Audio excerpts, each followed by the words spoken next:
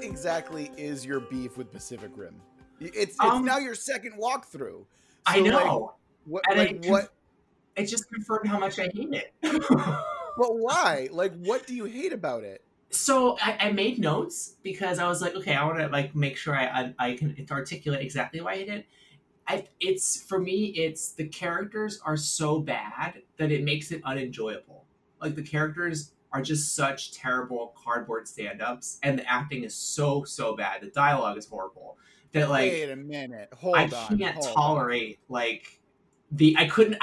I was waiting to get to the point where they finally go and attack the breach, and I'm like, I can't take this anymore. I hate all of these people. And I quit. That's absolutely absurd to me because it's like the mad scientist is great. Just like slapstick, useless cardboard. Super rich guy. Yeah, Ron Perlman is great. Ron Perlman's good. I like him. He's weird. Ron Perlman's great.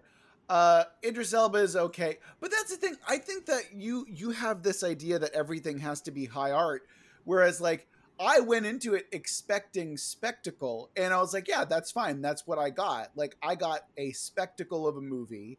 And I think that what happens, especially with Pacific Rim, is that a lot of people want to ascribe more to it than is necessary. Like, I think a lot of people are like, oh, it's like, especially when it came out, it got a lot of praise for like them not having the two main characters get together in a romantic sense. But they did. That's also bullshit. But no, they didn't. They actually are just friends. But he treats her like this girlfriend basically through the whole thing.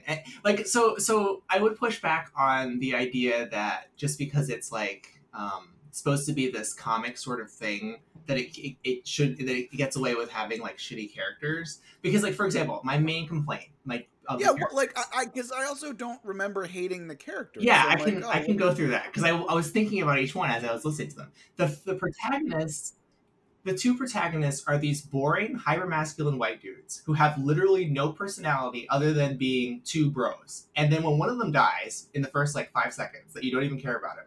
Once one of them dies, the other guy, they immediately skip 5 years and they're like, oh, now he's this hardened, grizzled guy, and he's like, so torn by what happened to him, even though his brother was on screen for 2 seconds. I can't tell him apart from the other 3 blonde white dudes that are the other main characters. So there's like the Australian guy with the dog, the protagonist. They all look exactly the same. They're all like macho, assholes. So like I have no connection to any of the protagonists. And then the Japanese girl, like I don't remember her name. She just exists for him to fawn over, basically. And for her to be like a foil to his like aggressiveness. So like everything he says to her is like this avuncular, like, oh, you don't know what you're doing. Let me be the guy who is teaching you everything. And she's just like this empty vessel for his right, but he's wrong. That's the thing. I know, it's like how long is it? 2 hours? It didn't even get to that point till like the last 15 minutes. No, but like, okay, hold on. I actually think that the movie would have been better if it had focused on the Japanese girl. Because could you imagine like starting the movie with that scene with her with the shoe? Yeah, that was the only good scene in the movie. Yeah. And like that'd be a great way to start the movie and then follow her journey. And then I would have loved that. See, yes, exactly. But also, she is not a bad character at all. Like she has very effective moments in the movie. And she's just such a terrible. She's like so bad. So I actually think that she does a good job of like, kind of shedding off like the stereotypes of a female character. It's like he wants to put her in that box and she rejects that pretty readily and consistently throughout the movie. The movie takes way too long to do that. Like I remember I quit this time. Let's see, when they were fighting in the water before going to the breach. I don't remember how many minutes were left. I was like, I can't do this anymore. And even at that point, she's still just his like girl sidekick. I don't agree with that. And that's like an hour 40 minutes in. I don't agree with that at all. I think it's because the camera follows him. You expect him to be the protagonist. I don't necessarily take that approach when it comes to movies. She just doesn't say anything that, and she's basically like also this paternalist prop, like Idris Elba, whose dialogue is terrible, and I'm shocked that Idris could not save this movie. Like the whole struggle between him and the protagonist is like, I guess, their control over her to some degree. You know, like he won't let her be the co-pilot, like as if she has no volition of her own. And it's just like, I don't care about the two of them complaining. It's like the movie's male interactions can be summarized by the two random white dudes who I can't tell apart punching each other over the Japanese girl in that one scene. And I was just like, this is such crap when I got to that scene. See, I can't agree with you. I actually think that you do bring up a good point in the character's agency. Yeah. Like, but at the same time, like, it ultimately is her who makes that decision to do that thing. So I don't think that argument necessarily has a lot of weight to it, you know? Like, if it were, you know, Idris Elba is the one who makes the decision for her, or but he allows her to become a pilot, remember? Like, when he says, like, oh, who's going to be your number two? Basically, he, like, green lights it. Whereas before, if he said no, she wouldn't do it. Like... Well, I think that's because he is literally like the leader in that situation, so it has to go through him. Yeah, you know? But I mean, like, from the perspective of like the narrative, at the end of the day, he's the one allowing her, the paternalist, like fake dad. You know, I just and then I don't necessarily see that as gatekeeping. I see that as like him, like her proving herself to him as a soldier despite his paternal feelings. Mm-hmm. And then do we, because I can't connect to any of the characters, right? When I have 20 minutes of giant robots fist fighting, I'm super into that. Like, I think that's cool. But it's like, what's at stake for me? Nothing, because I could care less if they die. In fact, I'm rooting on the aliens to kill them. See that is actually, I think, the main point that we're getting into. Yes. Why you hate it is that if you can't, and that's actually a very important point to keep in mind, is that if you don't care about the people inside the giant robot, you don't care about the giant robot. Exactly. Yeah, I just see it as like you're not there for the plot, you're there for the fighting robot. Well, I could do that, right? But then it's like, why not just mute the thing, fast forward over all the talking, right, and just watch them fight, which I would be okay with because it's incredible. Yeah, Chris, I don't agree with that sentiment because it's like, I don't watch the good Star Wars, by the way. I don't watch the good Star Wars for the lightsaber fights and the speed races and stuff like that. That's what the prequels ended up trying to do, is replacing, and that's why actually you see the difference between good characters and shallow characters. And obviously the prequel trilogy is like all spectacle, right? Like it is all set pieces, and again, I would imagine that the other sequel trilogy is very similar to that. I just haven't seen it, but I imagine that it is all big set pieces and action points and shit like 100% that. 100% correct. But then why people look at the original trilogy so fondly is because the characters are so fucking strong. Yeah, that's what they want. Remember. Like when I think of the animes that I like that involve giant robots, usually the character, you're rooting for them. Like, I'm thinking of, okay, so that video game, and its story is pretty shitty to begin with. It's on PlayStation 1, and it's a mecha game. Oh, what is it called? Come on. There's a bunch of them. So Armored Core Front Mission. It looked really cool. Okay, Armored Core. Front Mission 3. No. Xenogears. It's similar to that, but it's not that. Xenosaga? Is that what it's called? Hold on. It had there were two versions of it, like two, it was the main one, the sequel. It was incredible for PlayStation 1 graphics, rather. Dude, it's got to be Xenogears. No, it's not I know it's not Xenogears because I knew the people who love that in my group. It's a lesser known one. Basically, it's like 3D. You pilot like the kind of like a mech that looks like a Xenogear mech. Your character's name is Dingo, I think. Okay, that is a PlayStation 2 game, and that's Zone of the Enders 2. Oh, Zone Yeah, sorry, it is right. PlayStation. Is it PlayStation? Yeah, it's PlayStation 2. Yeah, yeah. PlayStation So Zone of the Enders, like that's one where it's like, okay, the story is shitty, but at least like I liked the protagonist and I was rooting for him to succeed, you know? Yeah. Yes. Whereas like in Pacific Rim, like I am not rooting for the main character. I could care less about him. And I think it's just because the order of the scenes is messed up. Like you're saying, if they started with the Japanese girl, right? And that trauma, that's great. Or if they let him suffer longer, because it's literally the first 5 minutes that his brother's killed. We don't know anything about the two of them. And then they skip 5 years. They don't even show that 5 year period. Just like 5 years have passed. Oh, and now we're going to recruit you back. So the status quo is exactly the same as when we started. Other than So they blanket say They did build a wall, though. yes, a pointless wall. That was the stupidest concept of the whole thing.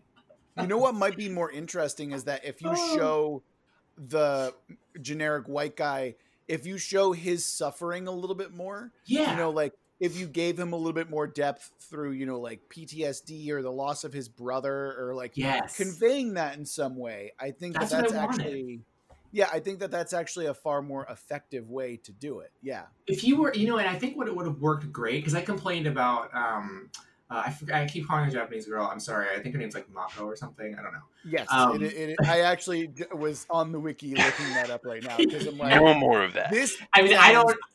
Real bad. I don't take any blame for that. I blame Pacific Rim because she really is just the Japanese girl. She's like the one girl in the whole goddamn thing. So anyway, that aside. Hey, wait, hold on. Yes, I know in the background there's like two other pilots that are women who get like a half a second of screen time. Okay, and then there were the triplets. Specifically of the Russian. The Russian one is the one that I remember the most. Do they even? Does she even have any dialogue? I don't even think so. I think it's in Russian, so you might not remember. But my point is to your, which I think you're totally correct. Like, if for example they made him older, so like not as old as Idris Elba, give him like 10, 15 years, so he looks a little gray. Then he would have the right to be avuncular to her, and you'd have the distance of it maybe not being as sexual, because it is absolutely sexual through the majority of the film. Like that, everything their interactions are like, especially that fight for the training or whatever. Maybe at the end, like they changed the course of that, but she's just like his prop for most of it. You know, that's actually a really interesting point. So you basically want a Last of Us, the whole thing where it's like you want like a grayish, like, you want some like gray muzzle on the generic white guy. Exactly. And it's like, yeah, what if she was a little girl? Like that would be fucking awesome. Like what if she was actually still a little girl? But I think isn't part of it like you have to have drift compatibility with someone? Oh right. Yeah. So I think that's too much of a difference. Maybe make her 16 then, so she just has enough like age to do it, and like make him like late 30s or something. Yeah, like even like late 30s. Then at least you can't see them as a couple. You know. I guess part of it, or at least a very predatory couple. Yeah, exactly. But because it's like he's taking advantage of her lack of knowledge, it feels like, even though I know he's not supposed to be, but that's how it comes across, you know. Right. This is just slowly becoming more and more Evangelion. Right. Yeah, kinda. All right. But at least now you understand, like, why I hate it. Welcome to World Build With Us, the podcast where we create fantastical worlds with help from you, our listeners. You've just sat through the prologue to our mecha episode that we have going on today. In our listener email this week, we have an email from Christopher who says, "Love the new format. However, I almost stopped listening after Chris said he liked Bright. Possibly the best example of exactly how to botch all aspects of world building." I completely agree, by the way. It's a bad movie and you should feel bad for liking it. Daniel redeemed the show by introducing Veronica Mars in the solar punk world. Way to go, Daniel. He goes on to say, since Daniel has some irrational hate of Pacific Rim, I thought you guys could do a world of kaiju versus mecha, or mecha in general, that would make good for a new setting. Christopher goes on to say some other things, but we'll leave it that. Thank you very much for your continued love and support.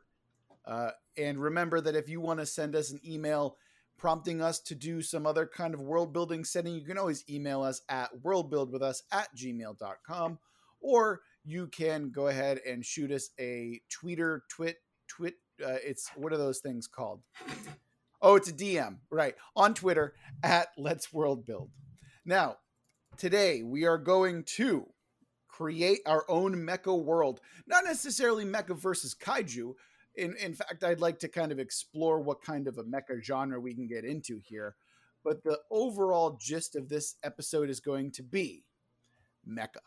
And I am so excited because, man, you know what I fucking love? Giant robots. That's what I fucking love. So each of us are going to introduce 3 aspects of the world that are demonstrably true, or, a focus of the world in some way. So Chris, why don't you go ahead and start us off with the first true fact about our mecha setting?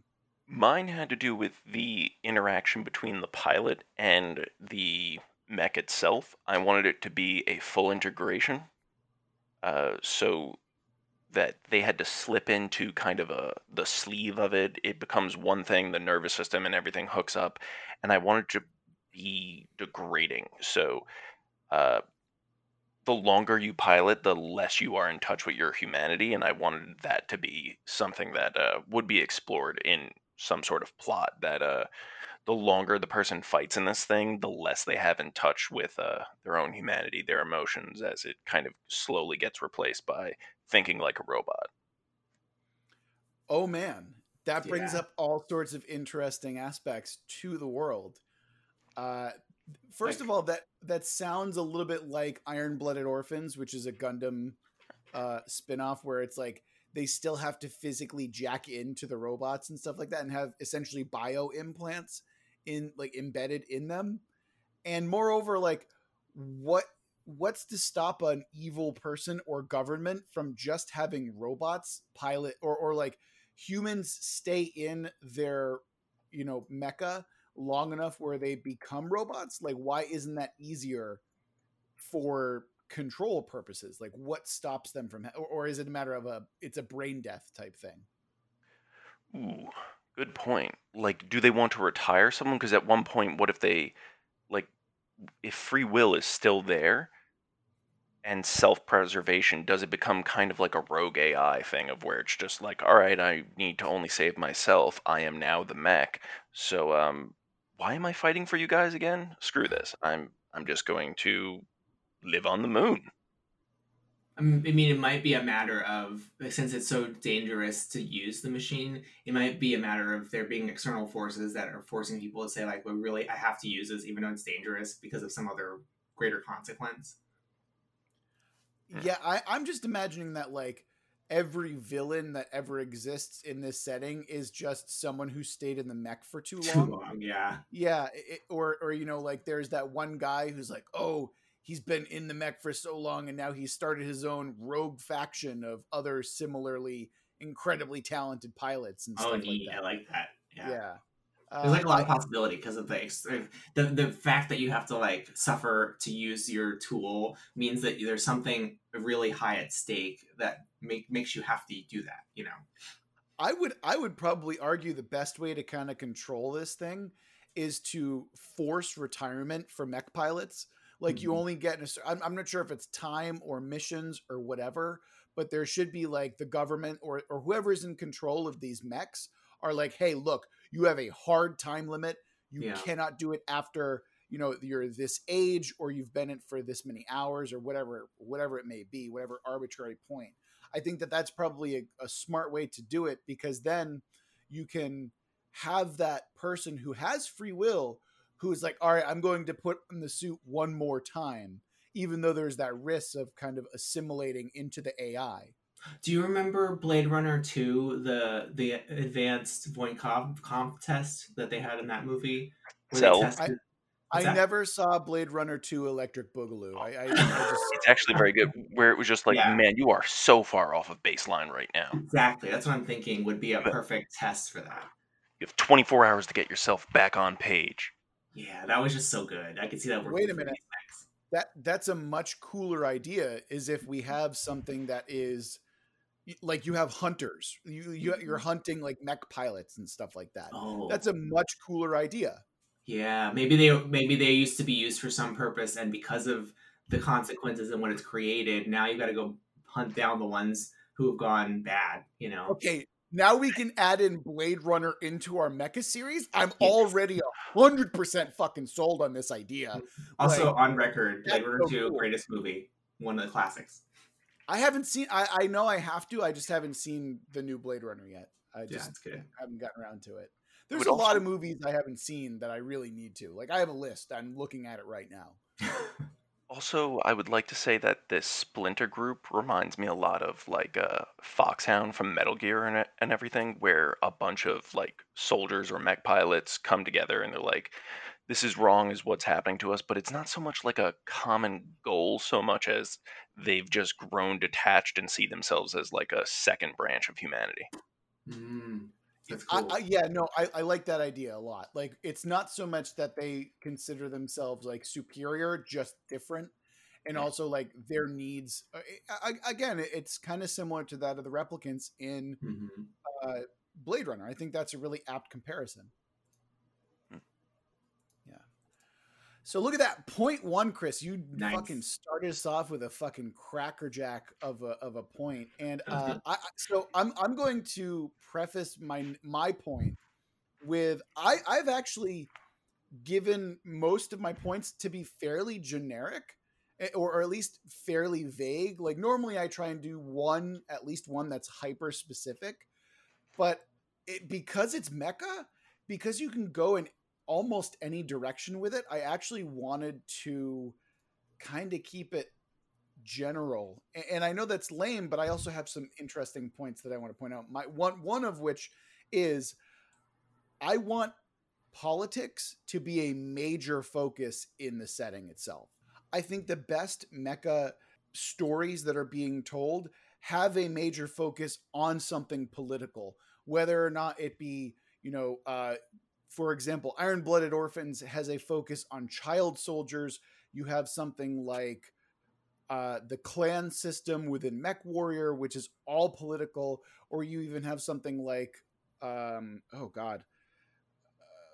or even Escaflowne with its it's steeped in government bureaucracy and all sorts of there's a lot going on in Escaflowne. I mean, I'm sorry, in Evangelion. Yeah, there's a lot to it. So I wanted one of my favorite mecha games of all time is Front Mission 3, and just watching the different political factions go to war, kind of pull the strings, that's one of the best parts. In the story in that game is so good. That's one of the major things that I wanted to focus on. Yeah, one of the best things about that game is just watching that, like that political onion, kind of like you cut into the layers of the political machinations of everything in that game, and it's so good. So again, fairly generic, I know, but I want politics to be a major point. I don't want it to be, rock'em sock'em real steel robots. I want it to be like, no, if those mechs are out there doing shit, it means that there's a senator or like some kind of a world leader who is pulling the strings, making sure that shit happens. What I like about that is that it forces a thought about economic concerns, which I feel like a lot of fantasy and sci-fi tends to not deal with. So they kind of like push it off to the side. But if there's a lot of political maneuvering, that means we've really got to think about, international relations and what resources are available and what they're actually like fighting for. Going off of that, the other thing that I really like is that you now have conflict between the person who's behind the power and the person who's actually piloting the mech itself. Like people can be pawns, Exactly. And I think that's a really important thing. And I think it says a lot about humanity in general, but also it's just important to realize like, hey, this is it, at the end of the day, the people in those suits are people who are soldiers oftentimes, and they aren't necessarily the ones who are in charge of their own fate, that kind of thing. One of the reasons why I was attracted to Mech Warrior is all the mythology of the clans that's kind of mentioned in the background, at least in Mech Warrior 2. And so, like, it always got me thinking, like, oh, there's got to be a lot of political maneuvering behind all this that I'm not seeing. And I'm just, like, the one guy on the ground fighting the war that's put in place. And so it immediately gives the world a sense of, like, hugeness. even though we didn't really know the specifics of all the maneuvering. You're just the dude on the ground executing the strategy. I like the fact that part of the reasons that the world is the way that it is in MechWarrior is because there was the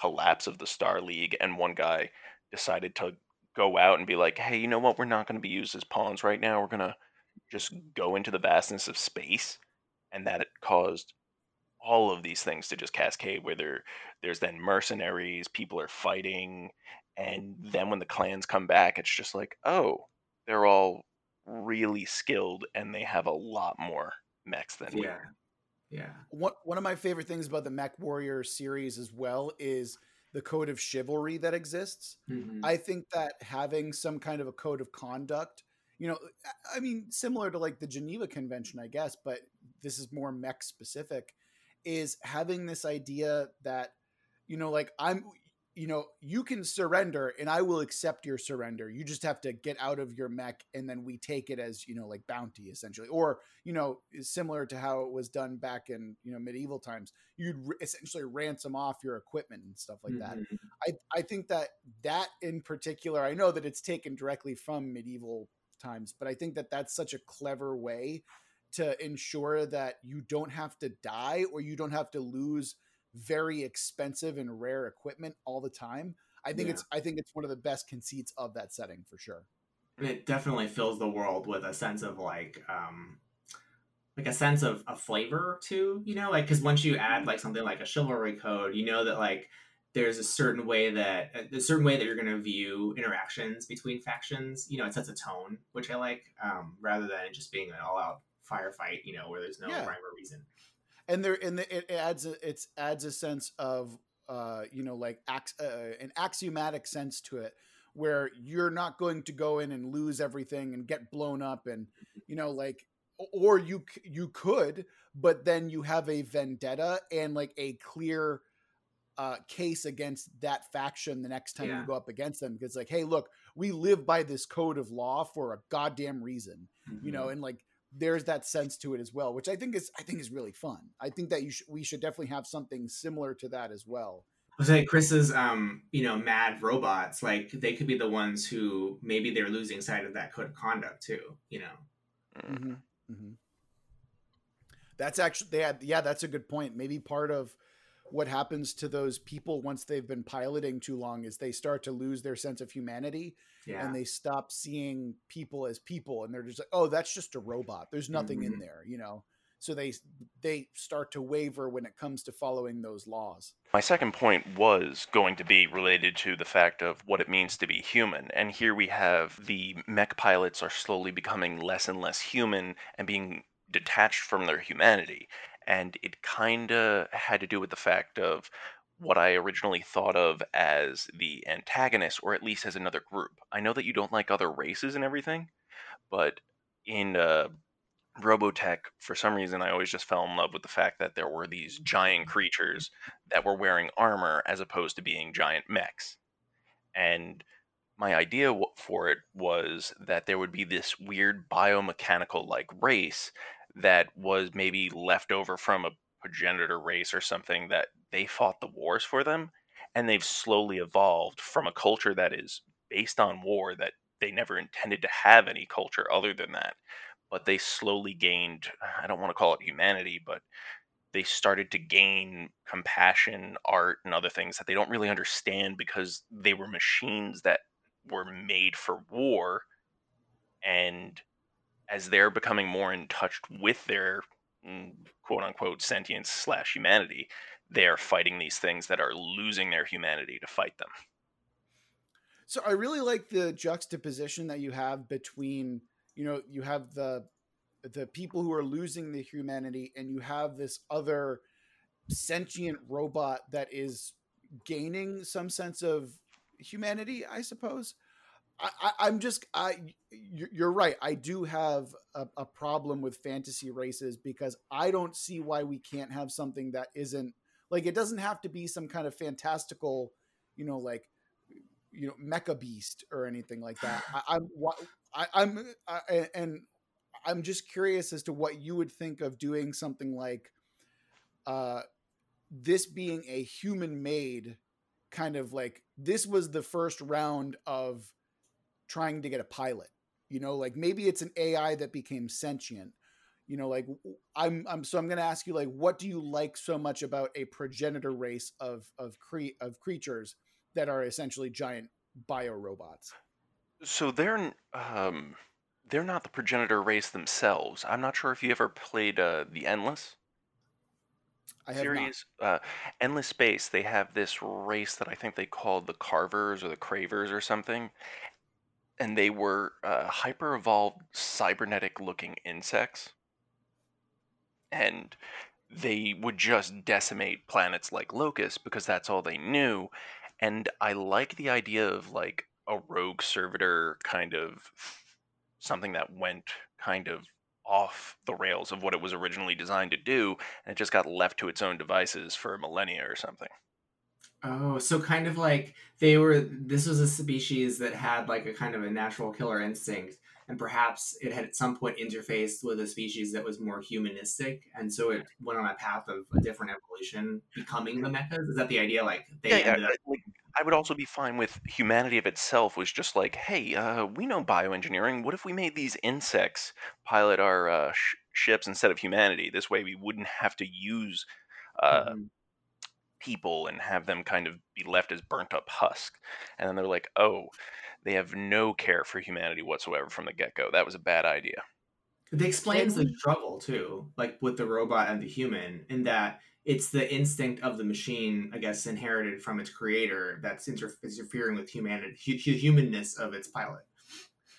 can we make this can we make this race of other beings essentially be the first colonizers of a far off, like, they essentially, humanity creates this AI or bio, like it's a synth basically, right? Hmm. Can we have them make them specific for the specific design to, hey, you're going to go off here in hyperspace and you're going to create colonies for us, and you're not supposed to have humanity, you're not supposed to have emotions, you're simply a drone.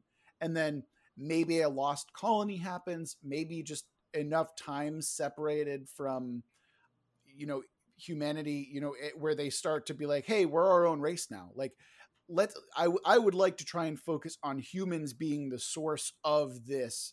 So in I a would sense, like we sent them out to colonize worlds slash get them ready for us, and it just backfired a bit. I wouldn't even necessarily call it backfiring. It's more like, like, this is, they just so happen to evolve or develop in such a way that, okay, maybe it did backfire, yeah, okay.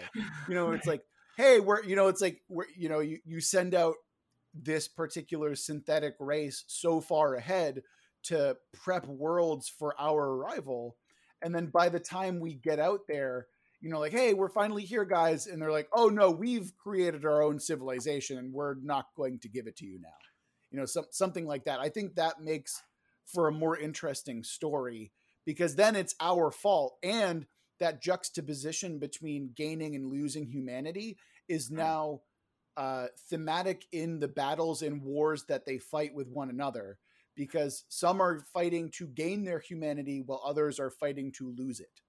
You could Uh, even have sympathy of people being just like, hey, we created this consciousness. We're responsible for it. And right now we're trying to wipe it out. Yeah, I could see that as being a major political talking point. I'm sure that there are factions who are willing to try and make peace with this race that we've created.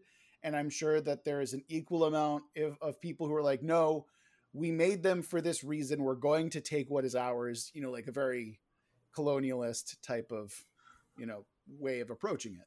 I have some questions. So, okay, if we're going down that route, so are the colonists who went out there, is it that the technology that they brought with them, that drone technology, eventually evolved and turned into the mechs that we know, or is it that they themselves became their own species because of their symbiosis with the machines, or were they created as an actual synthetic race, like a data sort of situation? I actually like the idea of the data situation, actually, Mm-hmm. where humanity created them for a specific reason. They have served their function as, for the most part, mindless-ish drones, And then now that they're starting to gain sentience and want their independence, I feel like that's a great story to tell in and of itself.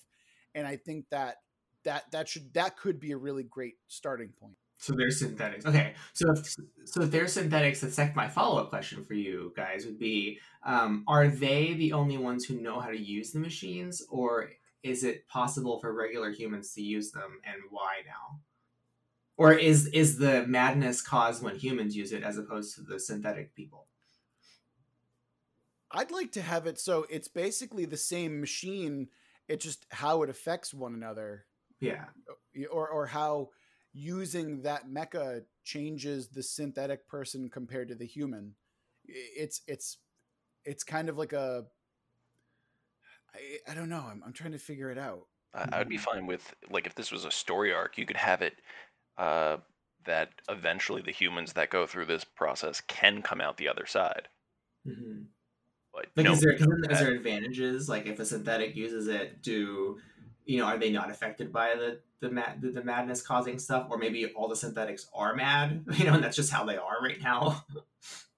Or maybe it comes down to being a question of what madness really is, and whether or not these people or the humans who are experiencing this kind of degradation of their humanity, whether or not it actually is humanity that they're losing, or is it a matter of a perspective change? Like, have they become like Vulcans or something, and so like we see them as not human in the same sense because they're lacking like emotion, that kind of thing? Yeah, I imagine that there's a lot to that we can really ask. So I think that's a really good question. Like, if I guess like I just want to summarize. So like, if the madness is caused in humans from using their technology that we perceive as madness, but they can use it without issue. But although they seem to have already lost their humanity, and that's why they can use it without issue. That's what we're saying, right? Well, I was imagining that, like there's a synthetic race that pilots these mecha. Mm-hmm. When the synthetic race pilots them, they are actually becoming more human. Oh, I see. And that, yeah. So it's like, it's kind of like, so if you look at them as two extremes, the mecha is the one pulling them in the middle, essentially. So when humans use it, though, they lose their humanity, whereas when the synthetics use it, they gain humanity. What do you guys think about that idea? I think that's a really interesting conceit for a sci-fi plot. What do you guys think? I like it. Yeah, I guess like the question I would ask next would be like, why does the machine do that to people? Like, why does it have an inverse reaction? But I mean, that's the thing we can explore, right? Well, I think Chris's first point made it pretty clear that like your because it requires full connectivity to like nervous system and everything like that. It's like it's almost cybernetic tech, right? Mm-hmm. Where the human body is essentially acting as a cortex or like an AI.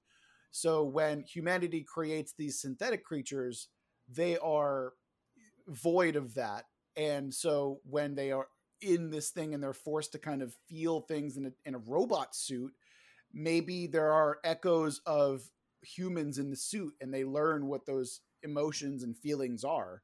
And they're able to kind of, actually, that might be an interesting thing where humans deposit themselves, what could be their humanity, and these synthetic creatures are there to absorb it. I think my point can tie right into that, actually. Go ahead. Because you're suggesting that the machines themselves contain some spark of humanity in them that, when applied to the synthetics, gives them humanity. When applied to humans, maybe it causes a conflict and it like makes them crazier.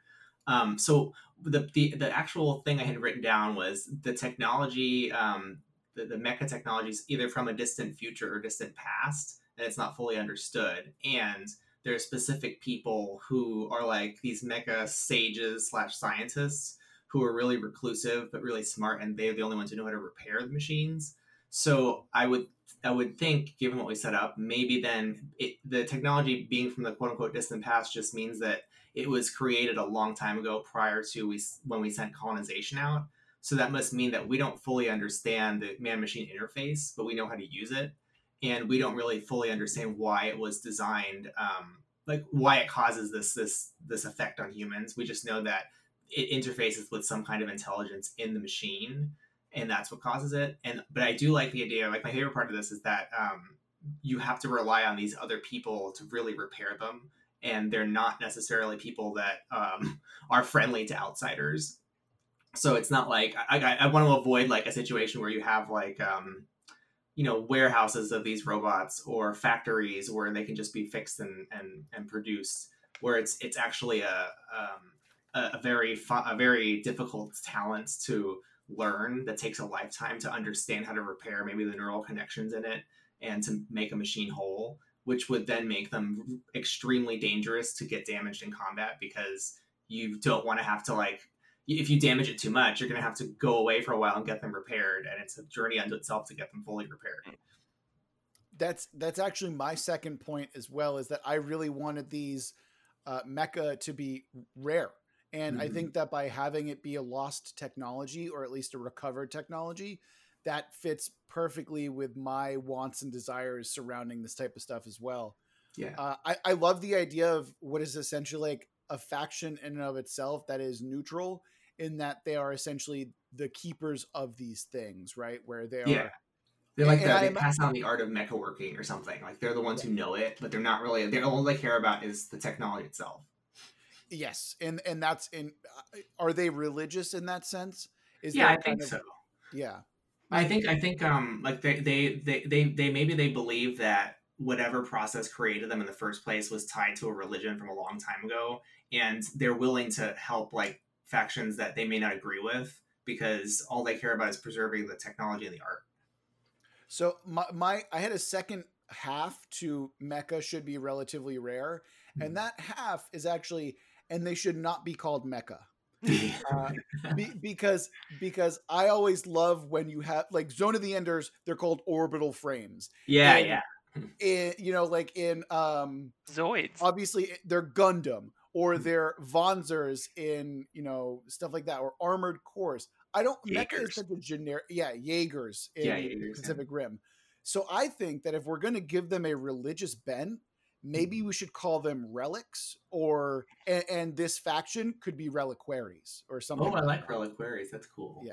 Yeah. I was definitely seeing like, you take your battered mech to this distant world where there's this one guy who lives on it. It's totally inhospitable, but he has a lab. It's a hell of a journey to get to him, and then he may just say like, fuck off, but if you can convince him to repair the mech because he sees, oh wow, this is a super rare version I haven't seen before, he'll do it, and now you're back in action, that kind of thing. Oh yeah, I like that a lot. Now you have like because one of my favorite things in mecha fiction is not necessarily all of the robot punching, it's the stories in between, the stuff where it's like, holy shit, we're so beaten up, we just have to make it to this next waypoint to get to like, and then there's that like tension, and there's that kind of excitement and adventure in just getting there, knowing that you don't even necessarily have your most powerful weapon available and ready. Like it makes battles extremely dangerous. Like that's what I liked about Mech Warrior's strategy, is that one hit could really destroy your mech, and so these combats are super dangerous, not only because that could happen, but also because like you may not be able to fix it after this. Like you may just be screwed. You may not be able to get off the planet and find the repair person to fix it. And it just ups the level of danger. Yeah, I believe in Mech Warrior, one of the other things was just some of the lost technology that you've kind of duct taped together. Like drop ships were incredibly rare. Yeah. And so if you had one, you had an advantage because you could field more mechs. But if you lost that drop ship, it was just like, oh no, we just lost a fourth of our combat capabilities. Like, did you guys see the Dark Tower series? Yes. Like, so like I the feeling I'm getting from what you guys are describing is like the way that the gunslinger culture operates. That they're journeymen, but they're also like chivalrous, and it's also like very deadly the lives they live. Like that I kind of like, but I'm picturing instead of a horse, you're on a mech, and it's your sacred mech. Yeah. There is a lot that we're kind of putting all together now, right? So imagine that. Yes. Oh my god, I love that. Yeah. This is really coming together. This is fucking cool. So one of the things that we've kind of implied here, by the way, is that there is now like the vastness of space that humanity has started to colonize. That's kind of something that's like a sub point, but I think that's also important as well. and this other synth like species that's out there that may be like a kind of mysterious faction alongside all the political maneuvering that's happening on Earth and its colonies. We were talking a lot about how we're building kind of a culture around the mecha and its sacredness. So maybe we should enshrine that. This is a point I had where an entire world, and this is a big shift, so I don't know how we feel about this, but entire worlds, it must be worlds because we've established it's interstellar, might revere or view as a hero an individual mech, because I was perceiving these individual mechs as having a tremendous amount of power. You could devastate like an entire multiple cities, so like Star Trek level power, in the sense that these aren't just, since they're super rare, they're not just like you're gonna have a battle with 150 mechs. You'll have a battle with like three or four, and it's a devastating battle. So the idea is that there's entire the faction might be propping up a single mech because of its rarity, and there might be cults that follow a single mech, or a single relic, we should say. So because of their rarity. So that's not what Star Trek Discovery tells me. I've seen a bunch of starship battles in Star Trek. How could you watch Star Trek Discovery? I'm talking about, how dare you? How dare you? I'm talking about the Enterprise, where a single phaser beam from it, or whatever you call it, I forget what they're called. Photon torpedo. I believe. Yeah, like a single blast could literally devastate a planet. Like that's the kind of power the Enterprise has. Well, I'm picturing maybe not world destroying, because that might be over the top, but the idea that like a single mech has the firepower to really devastate cities, like multiple cities. If we're going to do this and we have these synthetic beings already, why don't we have the very important the very important relic? Why don't we just have it be the leader of the synthetic rebellion? Ooh, yeah, that would be cool. So it's important, and it's a hero to some, but to humanity, probably not so much. Yeah. So you can have like a split, galaxy where there are the synthetics and then there's the humans. And then I just like the idea of blurring the line between who the good air quotes faction is compared to, one of my favorite things about another great non-mecha, but still a great sci-fi anime is The Legend of Galactic Heroes. And the question that they ask in that is fantastic. And it is it better to have a corrupt democracy, or is it better to have a benevolent dictatorship? Right. And the series explores that in every conceivable way, and it is one of the best anime around for that reason. I've never seen that one before. It's one of those ones that everyone likes but no one watches because it's like it's from like the 80s and it looks kind of dog shit, and like no one is willing to go back that far, but it's actually fantastic. And the fact that they pull in and pull out, so like the way that the camera moves, right? It's not like you're just focused on a general. You're like, okay, here's the general here. And then that general makes a decision. And then the next episode is following the repercussions of that general's decision through another character on a planet that it's happening on. Oh. It's actually fantastic. It's very, very good. Let's check that one out. You should. I like that. Yeah, no, it's great. It's really, really good. Super good. Let's see. It's so good. Let's see. What else do we want to talk about? So I guess my point surrounding all that is this now becoming a synthetic versus human type of story? Is that the story that we want to tell? Or do we want to have it be a little bit more complex? Where do we want to go with that concept? I'm seeing it as, what does it mean to be human? That's one of the themes that I'd really like to stick to. But is the conflict really that important right now? Or is it maybe that's happened in the past? What do you think? I want to push against that in terms of, because I think there's too many stories that are synthetics versus humans. Like that's so like trite. So like while the presence of the synthetics is fine, I think that they add a cool wrinkle. I don't think the primary conflict should be with them. I agree with that. I agree with that. So what that actually segues perfectly into my third point. And yes, motherfuckers, I did plan all of this ahead. I played you. My my third point is the main conflict in this setting should have humans behind it, or at least a human-like intelligence. Yeah. So let's go ahead and figure out what the main conflict in this setting is going to be then. I whatever it is, I agree, and I think it should have some deep political maneuvering involved. Like it should be an internal affair, to humanity. All right, so let's take this. So the synthetic thing that exists, right? Mhm. Can we fast forward to the point past the conflict where the synthetic people and the humans are together living in relative harmony, and now it's a matter of humans and synth alliance, and that's kind of the political Yeah, I can see that.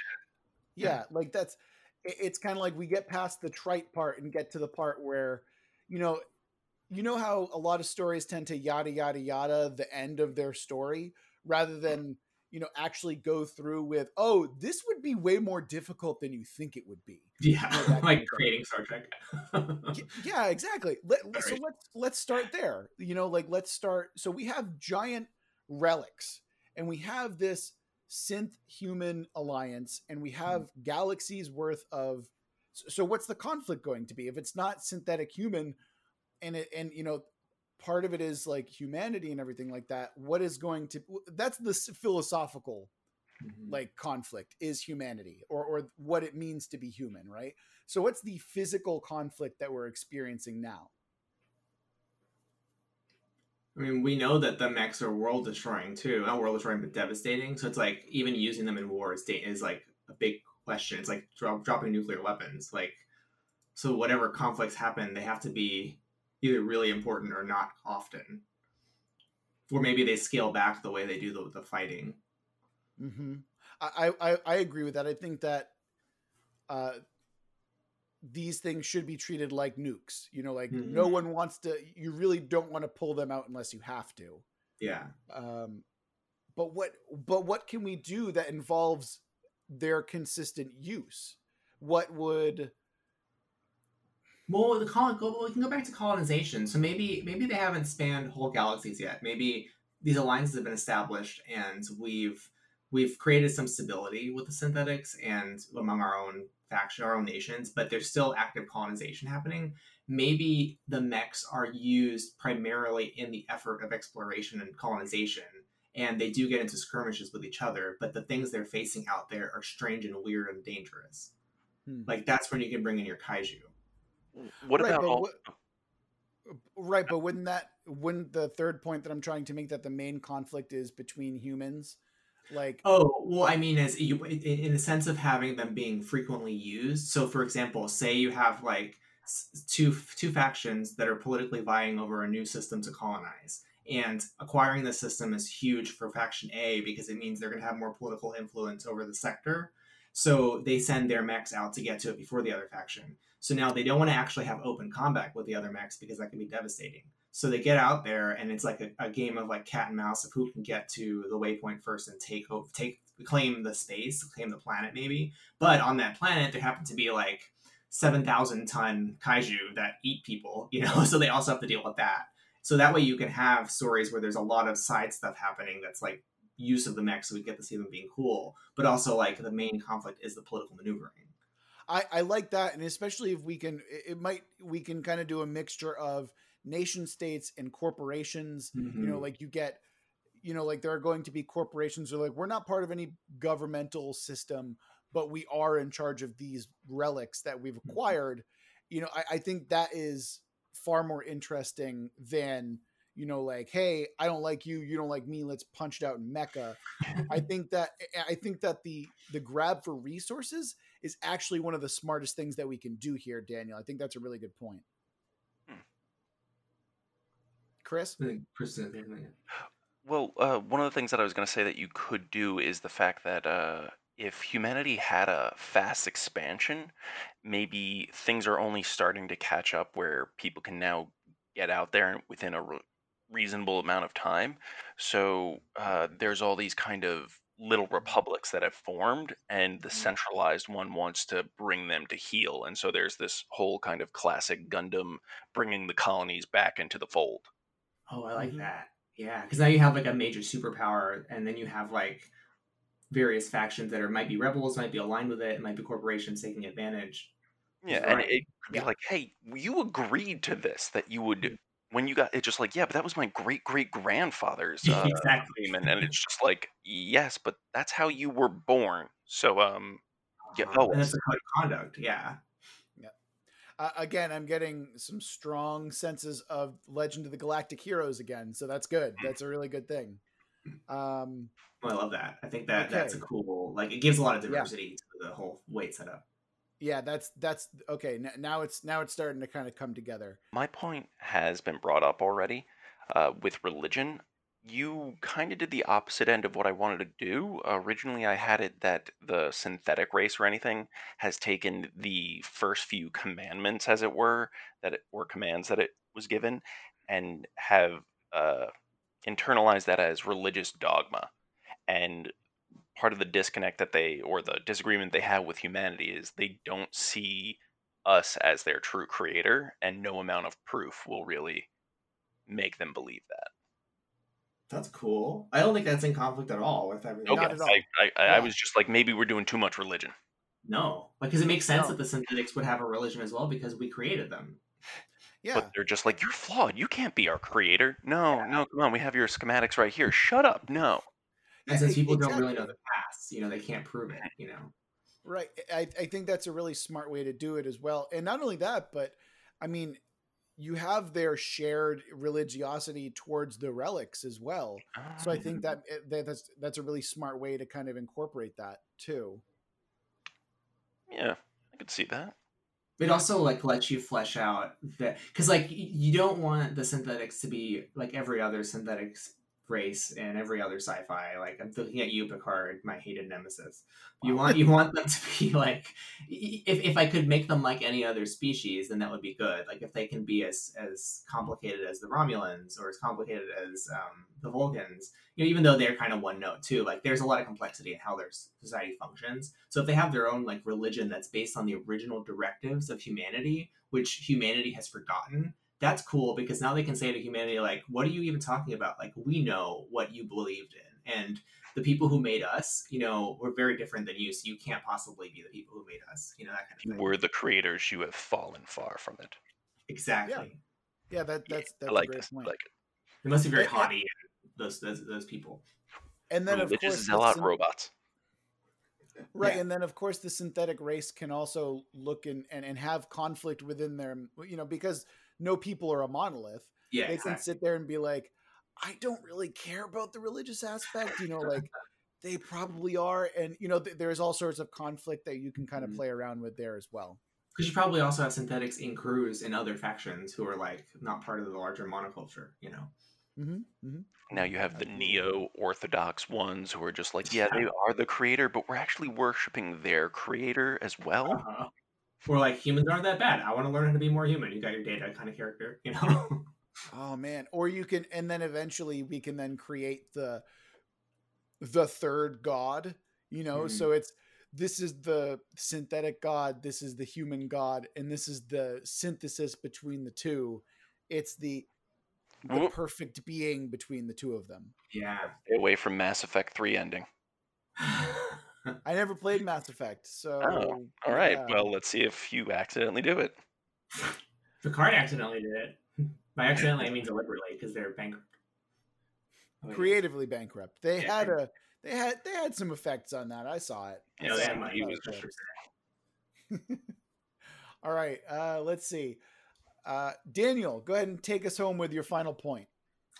This one, to a certain degree, we've also covered, but I just want to give more weight to it and emphasis. We established that the relics are rare, and we established that they're unique. But I want to say like they're very unique. Like they're not only are they the only commonality between them is that they have a man-machine interface that causes Chris's quote unquote like loss of humanity or gaining of humanity, like the dissonance effect, whatever you want to call it. So that's the only commonality. But other than I that, think we're calling it the dissonance effect. Yeah, that was 'cause good. sounds really cool. Yeah.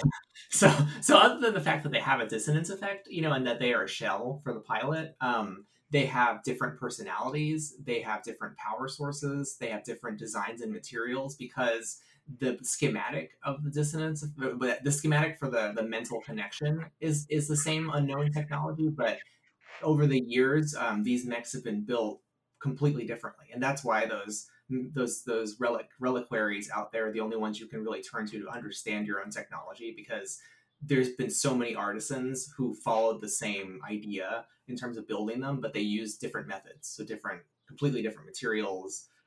They rely on different power sources. So that's the one thing I like about Pacific Rim, is there's a lot of variety in the types of mechs that even like MechWarrior doesn't have, because at the end of the day, they're still like nuclear powered robots. So like what I'm looking for here is like, not only are they totally alien to each other, but the interface, when you interface with them, they have different personalities too. So like there's identities you have when you're with the relic. That's actually one of the points that I wanted to follow up on, is they're individuals. Yeah. It's not, they're almost living in that, they each have their own name. And what I actually liked what you said before is, they're not all just nuclear powered robots. Let's make it so each different relic has a different power source. Not every one individually, but let's make it so it's not just, this is the same frame with a different, weapon this time. Yeah, that's what I'm going for. Like, Yeah, I would love a Big O feel from that. Yeah, absolutely. Yeah. We can do something like, Big O is another great one. That's a good Oh, point. yeah. Big O's good. Yeah. Well, it makes sense, because, in the 15th century, you might have had nuclear technology. In the 700th century, you might have had, like, some other technology that nobody's ever heard of. It's a different energy source. But because they're such rare machines, like, that they're comparable in terms of what they're capable of doing. They were meant to be devastating machines, Dimensional jump drive. Yeah. Some of them are starfighters. Some of them, are bigger than others, that kind of thing. Oh, yeah. Like going through MechWarrior, where they had, like, the ones that were bipedal, quadpedal, the ones that were, like, the weird, they could change between a tank and being a mech kind of thing. Have all of those. Exactly. Yeah. I think that, the other really interesting aspect that brings up is that you could go to a reliquary and be like, hey, my relic needs fixing. And they're like, oh no, I don't deal with this type of relic. You're going to have to go. I don't know what to do with this. Yeah. They're like, hey, best I can do is give you a hoverboard leg. Yeah. Like the only thing in common that I want reliquaries to have is that they understand the neural interface, but that's it. I actually think that there's some generic patchwork that they can do, but it's more like I have no idea what this is. You're going to have to go see this guy at this end of the galaxy. So I can patch this up, but you better not get into a fight. Otherwise, you're really going to fuck this thing. I love that so much. You're going to have to drop like half a ton of armor if you want me to put these legs on it. And that's going to really change your fighting style. Like, I guess we can do this, but you're not going to like it. Yeah, and imagine that you're losing like a signature weapon or ability just because it's like, I just don't have the parts for this. I just don't know how to fix this thing. And so you're walking around with like, it's kind of like when you see like bootleg name brands. So it's not a Rolex, it's a Rolex. Yeah. He's like, I got this Rolex leg. I know it's not the real thing, but it's gonna get you 2 systems over, Yeah, it'll get you to where you need to be. Don't worry about it. Yeah. And there can be diversity among those guys too. Like you could have like corporate reliquaries who are less scrupulous, but they also like are love to collect, knowledge of the mechs too. Oh, they're more willing to give you the shitty cheap parts. Yes. Yeah, for sure. That's definitely a thing. Oh man. Yeah, I love the diversity in the reliquaries already. That's cool. Well, gentlemen, I think we've got the basis for a pretty cool mecha setting. What do you think? Yeah. I'm down. All right. Down with it. Yeah, fuck yeah. All right. Come listen next week when we figure out some more stuff about this cool ass mecha setting. And if you want to introduce or suggest your own cool ass setting, you can always email us at worldbuildwithus@gmail.com, or you can go ahead and shoot us a tweet at Let's World Build. Follow us there too. That's cool. You don't have to, but we post some funny things every now and then. So until next time, remember that we love you very much. Remember that we love you very much, and we're going to make it through.